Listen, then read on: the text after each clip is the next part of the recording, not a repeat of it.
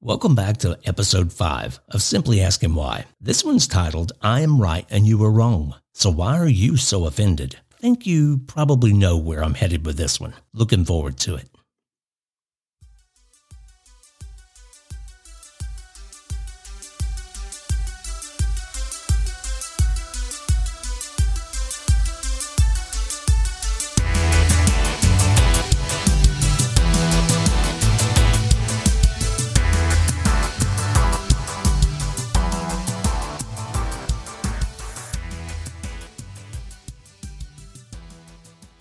So if we're honest with ourselves, since we opened our eyes this morning, something has offended us.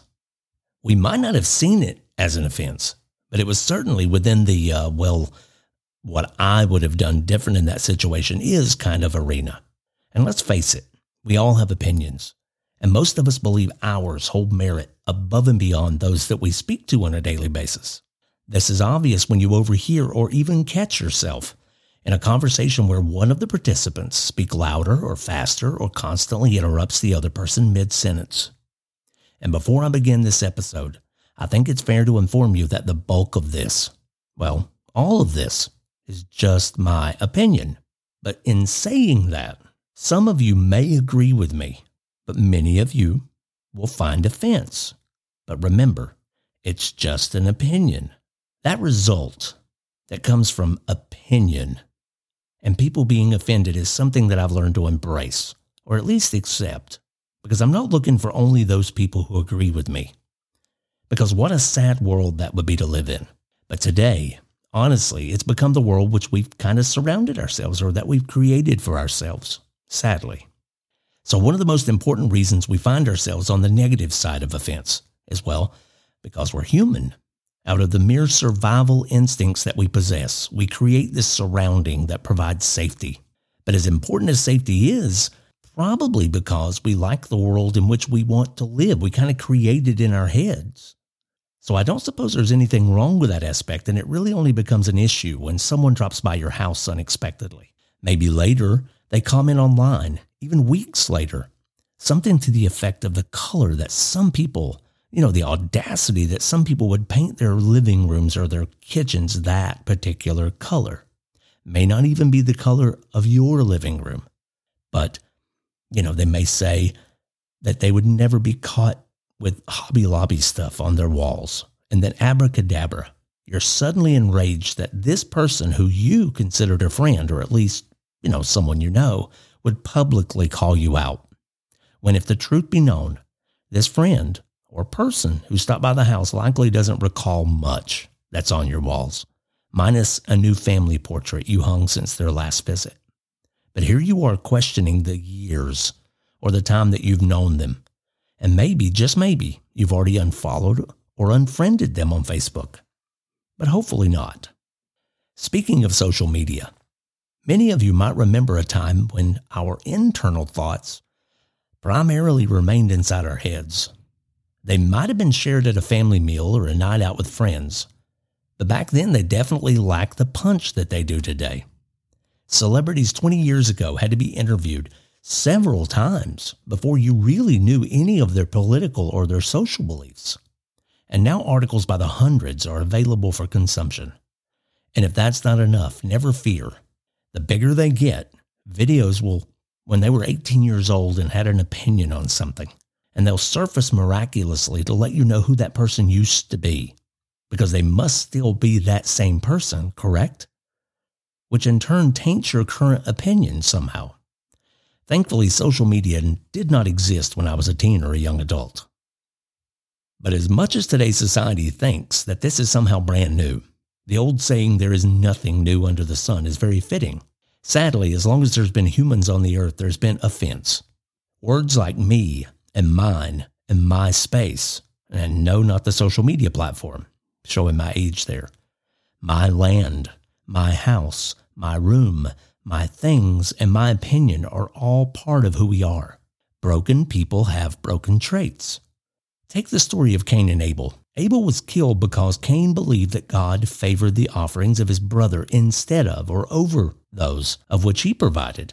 Most Christian scholars believe that Abel honored God by bringing the firstborn of the sheep as an offering. But Cain, a farmer, only brought forth some of, but not the best of the crops as an offering. So Cain became angry and killed his brother because he was offended. He didn't once stop to think that the value of his offering to God was somehow less than. But all he could see was that his brother seemed more highly favored. But from his actions, he was cursed by God, and so were the yields from the only thing he knew, farming. So his offense and lack of understanding of what was expected caused irreparable harm.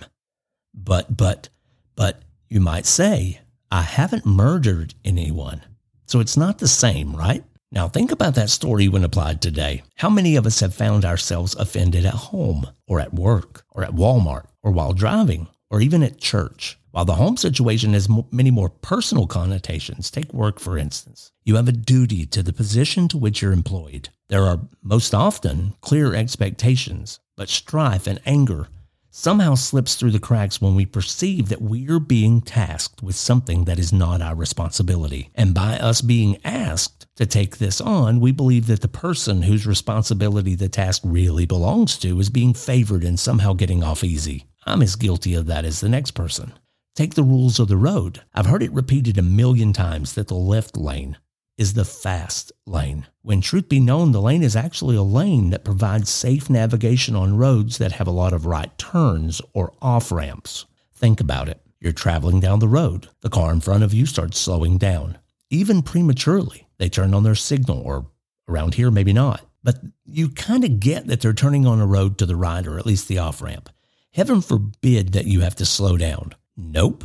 You have a left lane. You put on your turn signal, you safely merge with the other lane. But from a law enforcement perspective, the belief that the left lane is somehow the fast lane is like Christmas. You're making it far too easy, because speeding is speeding and there's no permissible lanes provided. Which brings me briefly to the place that I loathe to visit, Walmart. The rules of the road apply here as well, but no one seems to understand that, because when walking down the aisles, the right hand is for viewing things on the right side, and the left lane, well, the oncoming lane, is for viewing things on the left.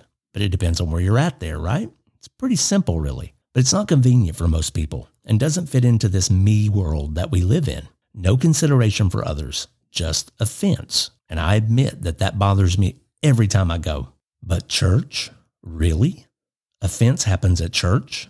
The one place where we claim to go each week for peace, tranquility, and a time for us to soak in the goodness of God. And from those who believe like we do, right? But then we show up with 5 minutes to spare. I mean, we would have been here sooner, but those drivers in front of us, right? You know, Sunday driving. Don't they know we're in a hurry to worship? Then we get to the parking lot, and it appears that everybody's running late and searching for the closest parking space, of which we kind of find one of those spaces, or at least we fight to get one. Not the one we feel we deserved based on our attendance and the years we have faithfully served and tithed. So we enter the side door because we feel that we can slip in unnoticed. But lo and behold, there's like a family reunion happening in the hall. And you overhear, it's good to see you, and how's your family been?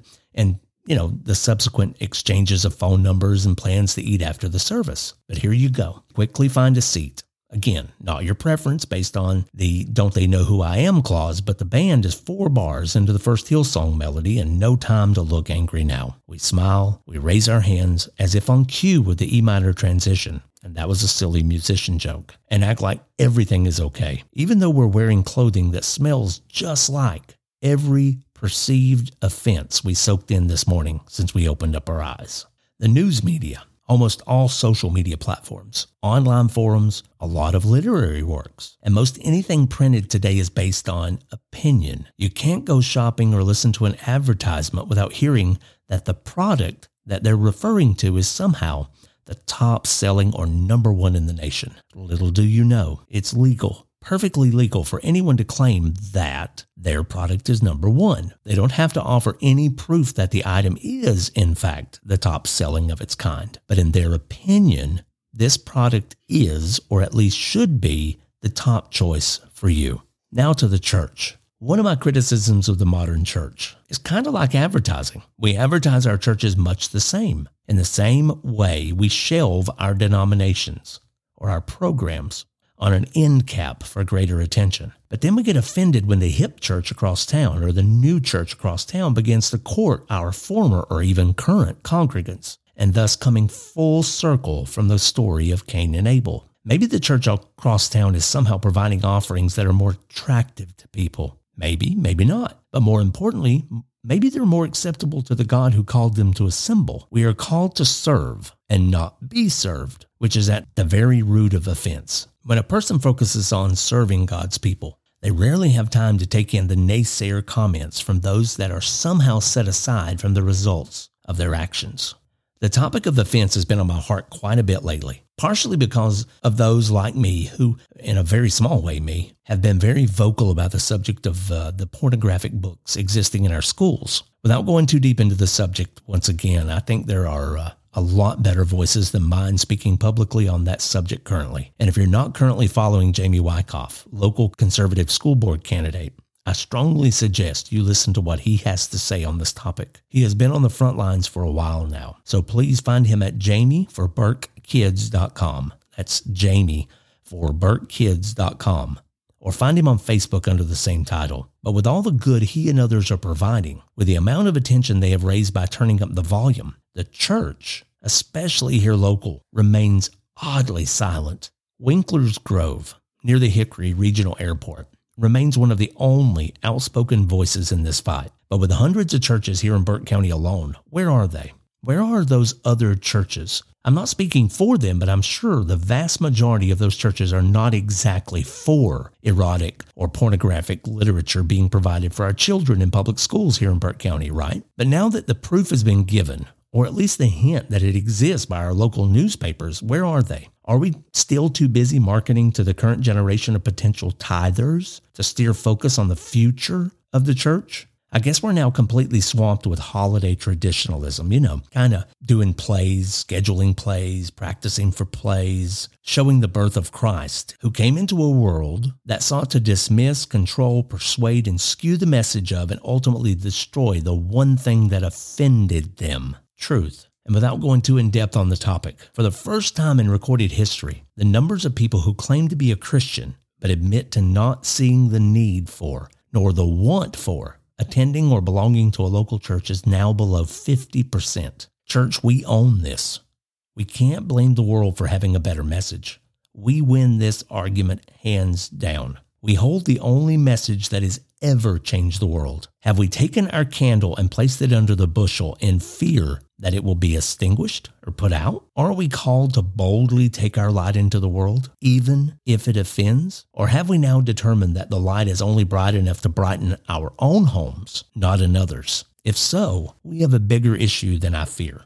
As I venture into the coming topics on family and how society and social media seems to be waging a very successful war, I believe the subject of offense is imperative to discuss. From when you conceive, how you conceive, and we're talking about babies here. So from when you conceive, how you conceive, and the products you use or the ones you refuse to use, the hospitals you choose, the birthing method you choose, maybe you choose a midwife standing near you as you soak in a kid's pool in your own living room, or a hospital with a doctor using a catcher's mitt. Fast forward to a 5-year-old in a dance class. Not just any dance class, though. It has to be the one highly recommended by those whose opinions seem to be popular, or to the teen, and then on to college.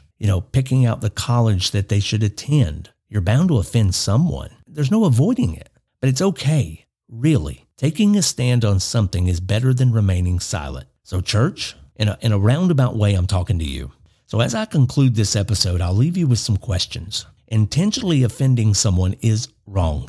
We all recognize this. But is it worth our silence on the important topics like our marriages, or our children, or our faith? Is the fear of offending someone, even accidentally, worth the results from our seemingly incessant silence as believers? Have we taken the turn the other cheek and the meek will inherit the earth verses so literal that we have turned the message of the Bible into a eunuch? So if you've read your Bible, you kind of know what a eunuch is. It's someone hired to take care of the king's bride. So have we taken the message and turned it into this eunuch? Remember, the bride could still become emotionally attached to her helper, even if she knew she couldn't become intimate with the helper. Because a bride who doubts her groom's love for her struggles with taking things her spouse says offensively and will even look to the eunuch for attention, to hear that she is beautiful, even if she has no expectation of intimacy or bearing a child, or something that maybe would sustain the throne that she was given, church. So for what it's worth, my message is long but rather simple. Burke County pastors, on the recent subject of books, where is your voice? Are you afraid of offending the 99 while ignoring the one? The children you are sacrificing on this modern-day Moloch temple will soon be rather hard to ignore when your congregations continue to dwindle. Your doors are then shuttered, and pastors kind of flock to an online pulpit, settling for likes and follows instead of lives changed and generations healed. Is this a fair trade for not offending someone's delicate sensibilities? So in closing, pastors, or just listeners in general, if I've offended you somehow, I would love to know. Please contact me at simplyaskingwhypodcast@gmail.com. That's simplyaskingwhypodcast@gmail.com. Or through my Facebook group, same name, Simply Asking Why. Direct message me. I will pass you my cell phone number and would welcome the opportunity to speak with you to discuss how we, as the hands and feet of Christ, can defeat the spirit of offense and break free from the chains of fear. That seems to be the candle in our stained glass windows these days. Thank you for listening to Simply Asking Why once again. May God bless you as we move further into the holiday season, and I look forward to speaking with you soon.